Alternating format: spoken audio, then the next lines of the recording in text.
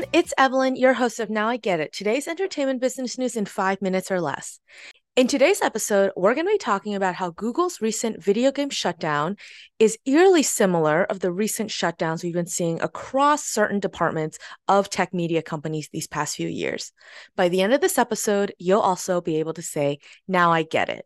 This week, Google announced that they were shuttering their video game streaming service called Stadia.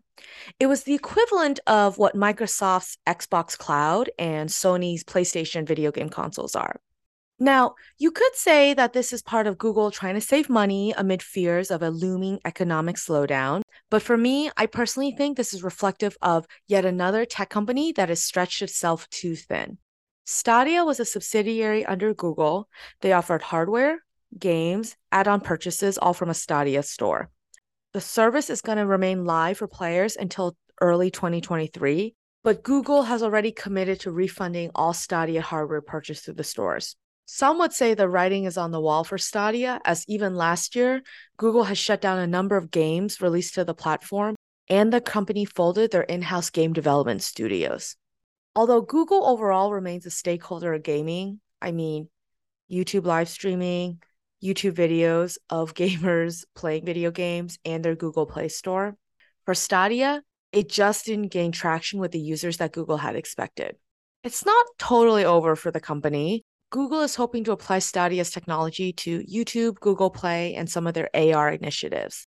This is not an exact comparison, but it reminds me back in 2020 when Microsoft shuttered their video game live streaming platform. That live streaming platform was called Mixer, and that had only been around 4 years. It was birthed because it was Microsoft's way to compete with Amazon Twitch and YouTube and others. Now, the difference between Microsoft Mixer's shutdown and Google is that Microsoft Mixer was a live streaming platform, whereas Google Stadia was a video game cloud streaming service. To wrap up what happened with Microsoft and their Mixer shutdown, they ended up partnering with one of their competitors, Facebook Gaming, and moving their Mixer gaming community to Facebook's gaming platform. Microsoft Mixer was a big deal at the time because they had dropped an undisclosed amount of money to bring Ninja over from Twitch, which was actually acquired by Amazon in the past decade.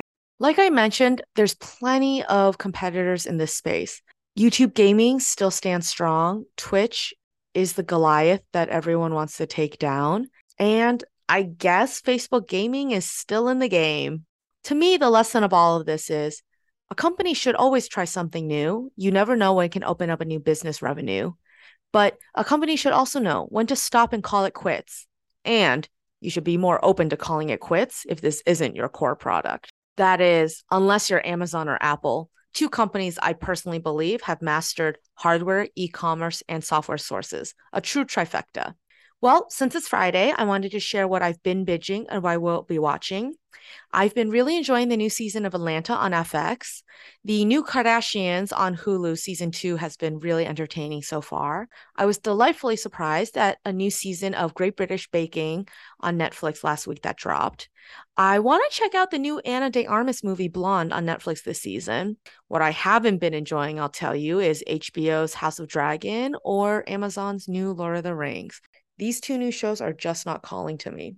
Oh, and just an update, I officially have stopped watching and keeping up with She-Hulk on Disney+.